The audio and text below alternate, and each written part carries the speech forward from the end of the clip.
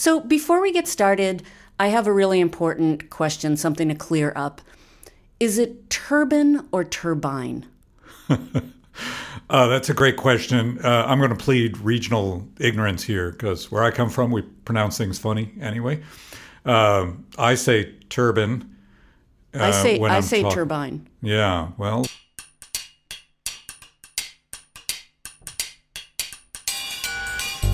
Welcome to the Got Science podcast. I'm your host, Colleen MacDonald. Today we're discussing something near and dear to my heart, wind turbines. We've got 2 of them on land where I live, and I wish we had a few more offshore. And stick around after the interview. Shreya Durvasula has the latest egregious example of the Trump administration sidelining science.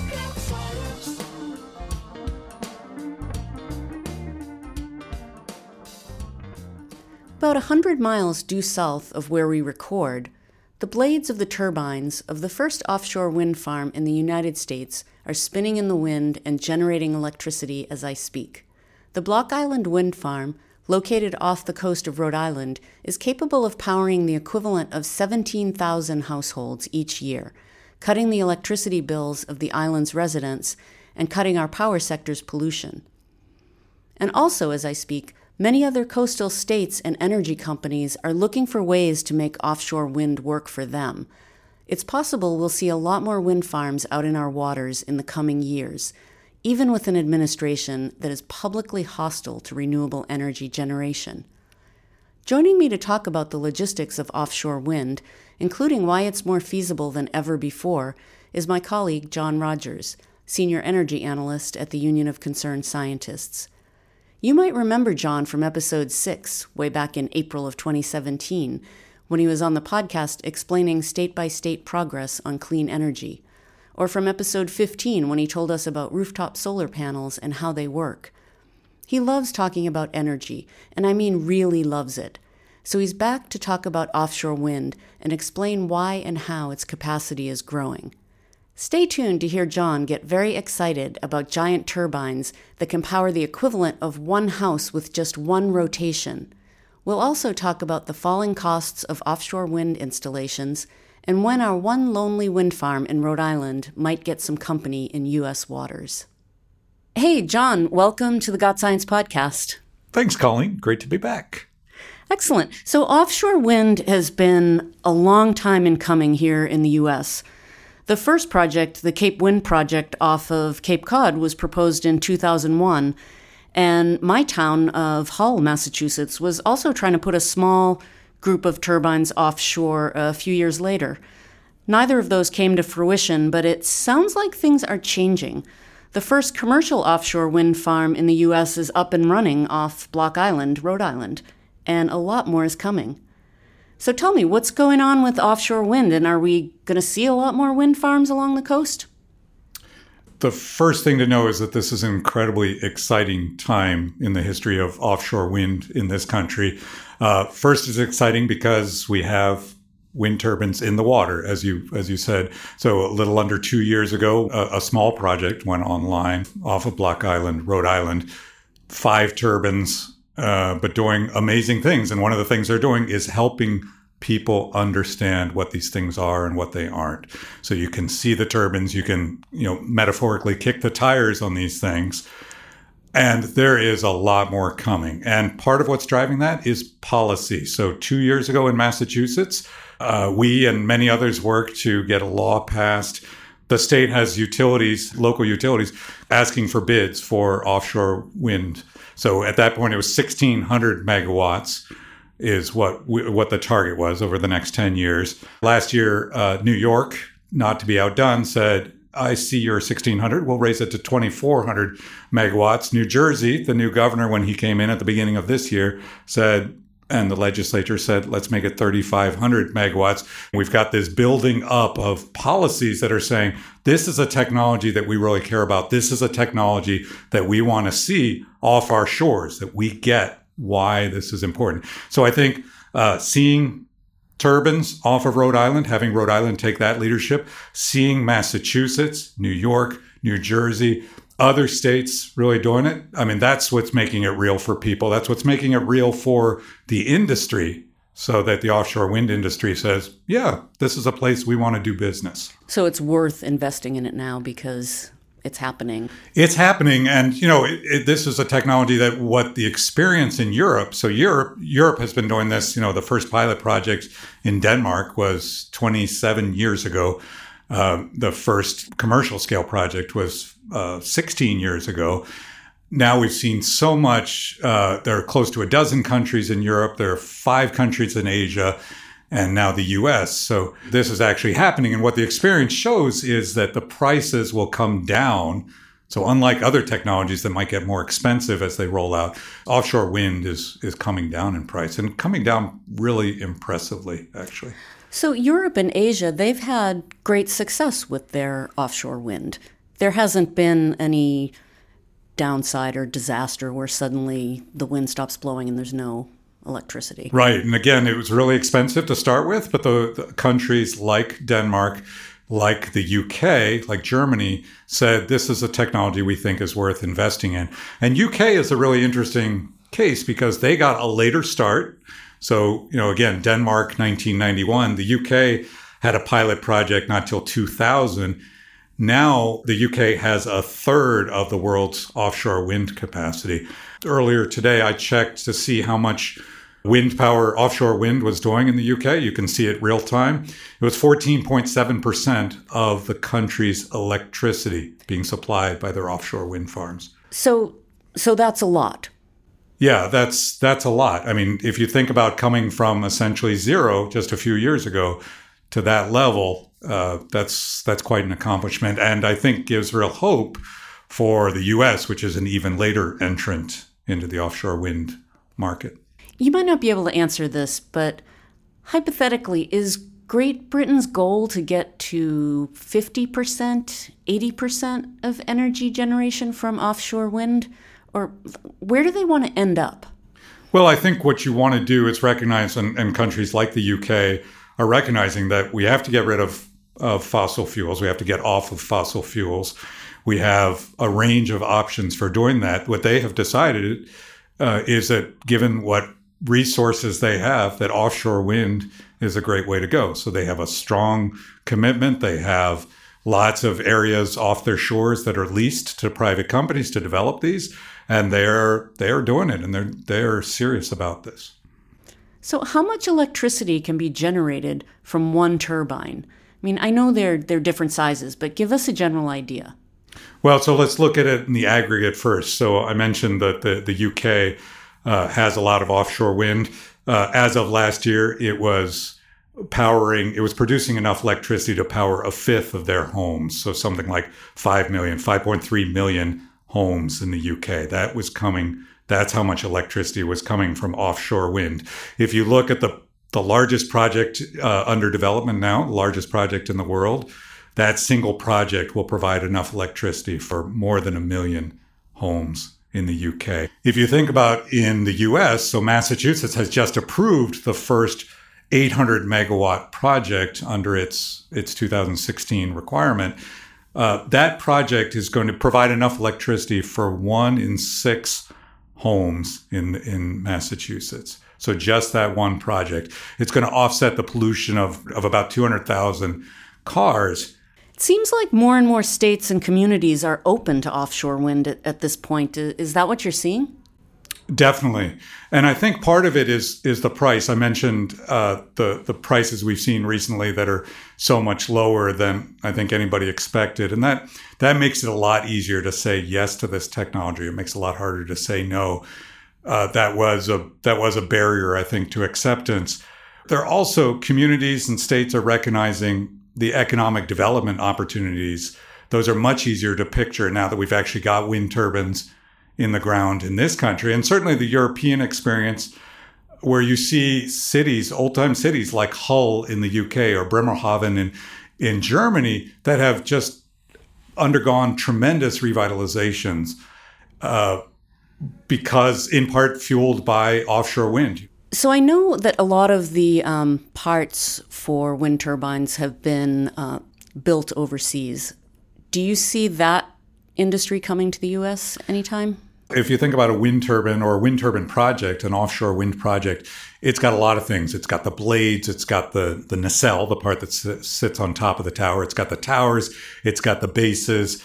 It's also got the electricians and the pipe fitters and the welders and all. It's got the financial aspects. So there are a lot of different pieces. And I think what we'll see is, more and more pieces of that being set up in this country. So even with that first project we talked about, Block Island, the bases for that were developed in Louisiana. So we've got a vibrant offshore oil and gas industry. They know how to work in marine environments. So they built them there and they floated them up here and shazam, there we have them right there. So I think we'll start to see some of these parts. If you think about, the same as we have for land-based wind, some things lend themselves to being made much closer to the project site. Other ones, you can float them across the Atlantic or up from Brazil or whatever. So it really depends on the scale of activity and how sort of methodical, how clear a path a manufacturer has to a really big and consistent market. So is energy storage still an issue? It's not really. It's actually much less an issue for offshore wind than for some other technologies. When Massachusetts put out its bid requests for proposals for these, 800 megawatts, that was part of the criteria. They said, what are you going to do for storage? And so there were proposals that said, we're going to partner with a hydro facility over here, or we're going to build a big battery bank here. The thing about offshore wind is the winds are much steadier offshore, which means the turbines are going to be producing on a more consistent basis. They fit pretty well when we're using the electricity, when we need the electricity. So the times of day or even the times of year to some extent. In New England, that could be winter. They're good winter producers, and we're more and more needing power in winter. So it's much less of an issue here than for offshore wind than for other technologies. So is there any such thing as community offshore wind? I think it was a conversation I had with you a while ago about solar panels and solar farms, and that if I live in the city, I can buy a share in a solar farm. Is there anything like that for offshore wind? So if you think about a solar farm, that's a great example. And that sort of lends itself to it because solar farms can be any size and they can build it and then, have 100 subscribers like what you're talking about for a community solar system and make that work. When we're talking offshore wind farms, particularly when we're getting not 30 megawatts, but 800 megawatts, you're talking, this is billions of dollars that you're talking. So it's a little harder to see buying into that. There is an effort, there has been an effort, including here in Massachusetts, for what's called community empowerment, which is letting communities so a town or a city use its balance sheet to sort of get behind a project and buy a piece or agree to sort of back a piece of the output from a project. That hasn't passed into law yet in Massachusetts. We're still working on that, but that's a way that you can, not as an individual, but as a community, get involved in offshore wind. We'll be back in a moment with the second half of our interview. The Got Science podcast is brought to you by the Union of Concerned Scientists. More at gotsciencepodcast.org. You can find us on iTunes, Stitcher, PRX, SoundCloud, and many more places where you can download podcasts. We're also on Twitter, so please drop me a tweet. You can find us at GotScienceUCS. Now let's get back to our interview.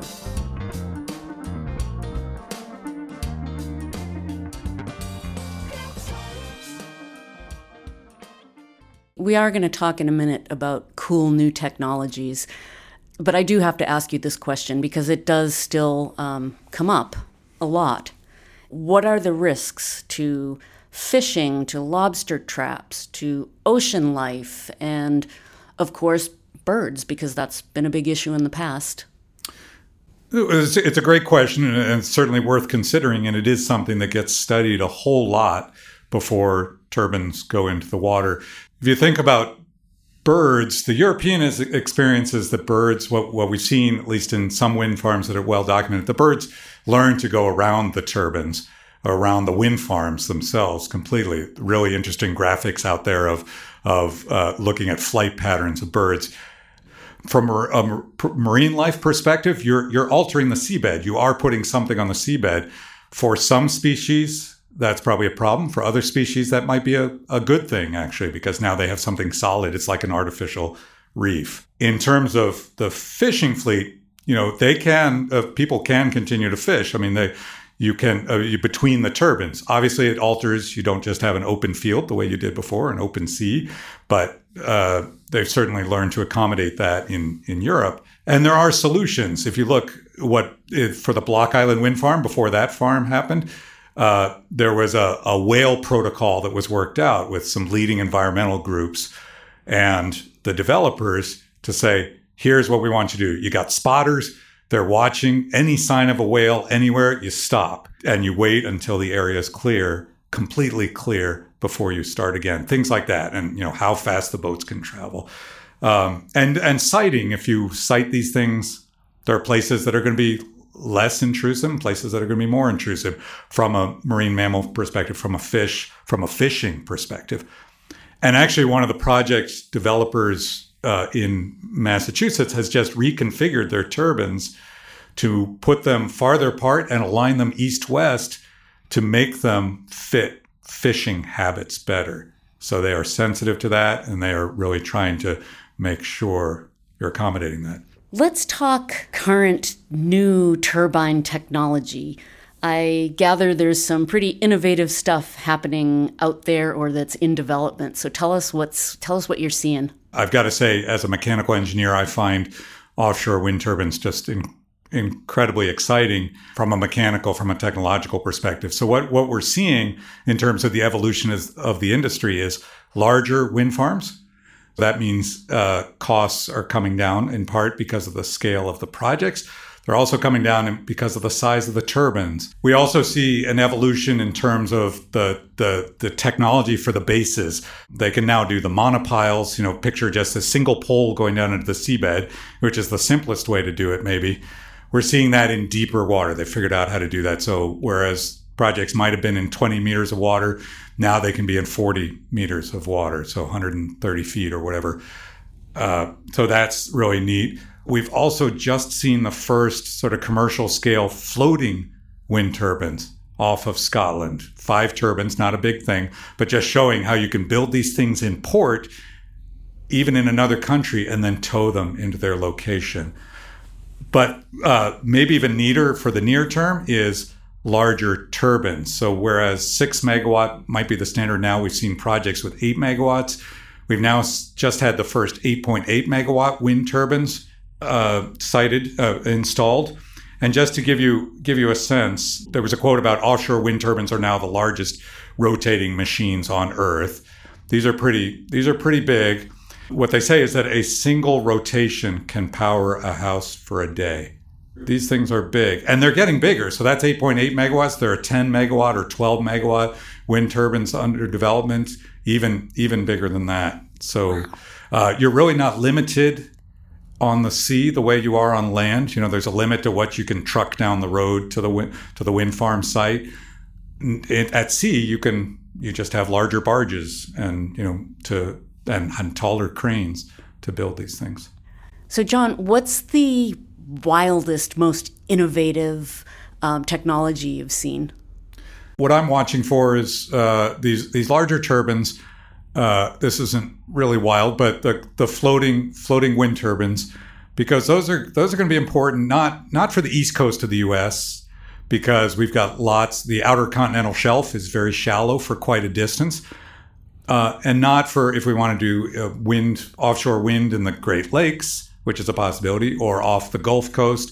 We have possibilities there. But if we want to get to the West Coast, the continental shelf drops off really quickly there. And so floating wind turbines are going to be a really interesting piece, really important piece to make that happen. So you're floating them out there to position them? Right. To stay there. And then how that floating works, what that configuration is, and then how you attach them to the seabeds, there are lots of questions, lots of things to be worked out there.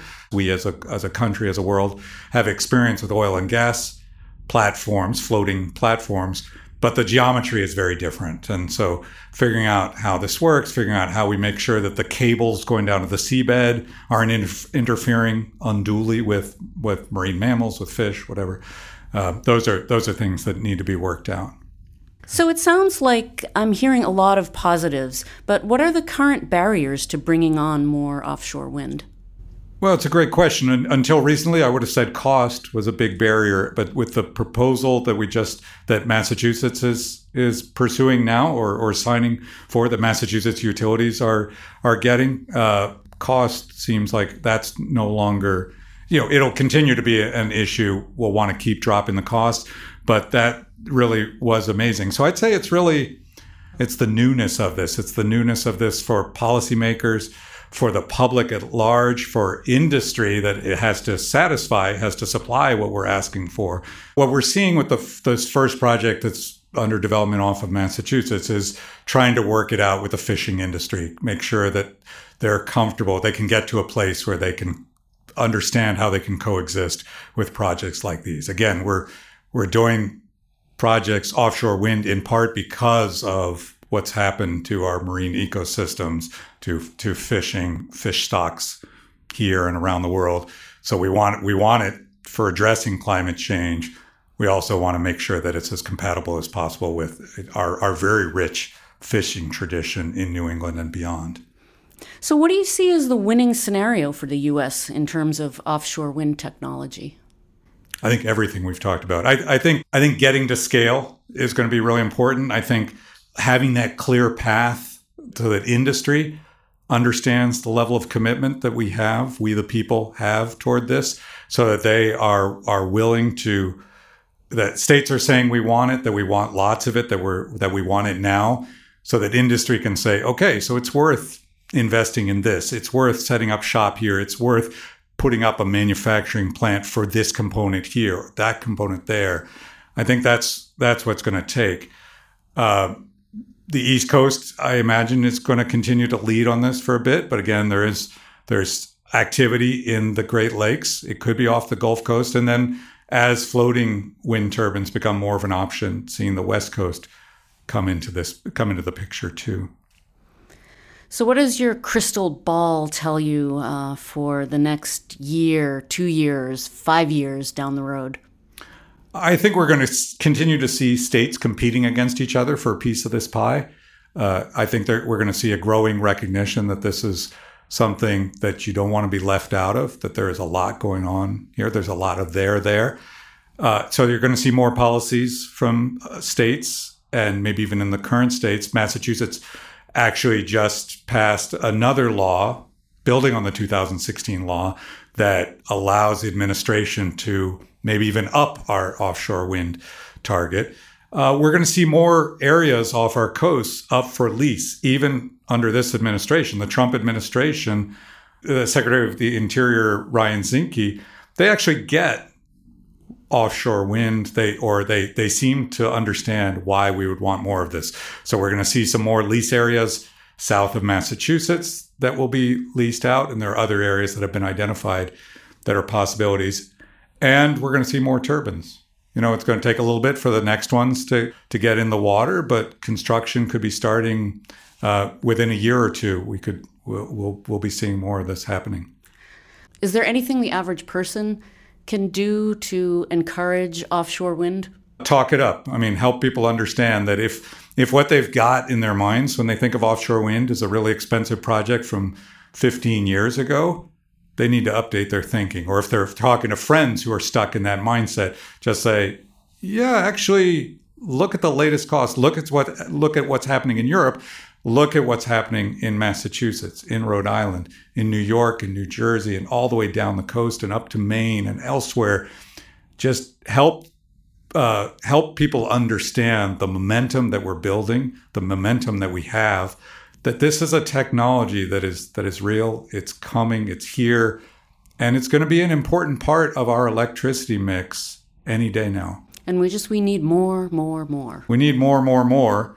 While we're doing, not to the exclusion of all those other things we need to do to address climate change, but so that we have another tool in our toolbox for getting off of coal, for getting off of natural gas, for going beyond fossil fuels. Offshore wind is the real deal. Well, thanks, John. It sounds like offshore wind is taking off and we're just really on the right trajectory. It's a technology, an industry, definitely worth watching. So thanks for having me, Colleen. And now it's time for Sidelining Science, the latest shady news from an administration that seems hell-bent on pushing qualified people out. Our Shreya Durvasula has the story. Like many of these segments where I talk about government agencies, this one is going to be alphabet soup with lots of acronyms, so bear with me. Within every U.S. government agency, there are many bureaus with names and missions of their own, tasked with carrying out some smaller piece of the overall agency's work. This story is about two of those smaller agencies within the United States Department of Agriculture, aka the USDA. The two smaller agencies are called the Economic Research Service, or ERS, and the National Institute of Food and Agriculture, or NIFA. The nearly 300 employees who work at the ERS conduct objective economic research that informs public and private decision-making on agriculture, food, the environment, and rural America. Some of their work is on regulatory issues like climate change, food safety, and healthy eating. Over at NIFA, the 350 employees there provide leadership and funding for initiatives that ensure the long-term viability of agriculture. It's basically a grant-making program that helps spur innovations in agricultural science. Both bureaus are headquartered in Washington, D.C., along with USDA head Sonny Perdue, Congress, the President, and the headquarters of every federal agency. But by the end of 2019, if the USDA gets its way, most of these nearly 700 employees at the ERS and NIFA will be somewhere else, either retired, resigned, or forced to move out of D.C. to keep their jobs. In August 2018, the USDA told the employees of these two bureaus that their offices will be relocated to some as yet undecided other location. The USDA also announced they'd be moving the Economic Research Service under the purview of the Office of the Chief Economist within the USDA, a policy office that reports directly to Sonny Perdue, and an office, oddly enough, which is staying put in Washington, D.C. The USDA says they're moving these two bureaus because they're having a hard time recruiting people to work there because of D.C. rents. As a former D.C. resident, I get it. I can confirm that rent is expensive. But all federal agencies have to deal with this problem, and somehow they still manage to find qualified employees. The USDA also says they can cut costs by moving, even though they'd be paying to relocate those who can go, wherever it is they're going. People who are skeptical of the move include economic experts and policy watchdogs, like Ricardo Salvador, director of my organization's Food and Environment Program. On bringing the ERS under the Chief Economist's office, Ricardo says it could signal that the Chief Economist can now ignore research from the Bureau that doesn't align with a certain political agenda. Other skeptics of the move and the reorganization include actual employees. In an interview with the publication Government Executive, one anonymous ERS employee says they believe the move is intended to, quote, reduce the size of government in any way possible and reduce the scientific capabilities of the organization. It's the research they're going after, end quote. Another ERS employee in the same interview says, quote, this is terrible news and is effectively going to seriously downgrade the size of the place and the mission and resources, end quote. And, they say, if this bureau must report to the chief economist, it will compromise their, quote, objective, hands-off, policy-relevant research, end quote. Given President Trump's attempts to slash funding from both bureaus and Sonny Perdue's track record of adopting anti-science policies, this top-down command to relocate and reassign looks less like cost-saving measures and an awful lot like sidelining science.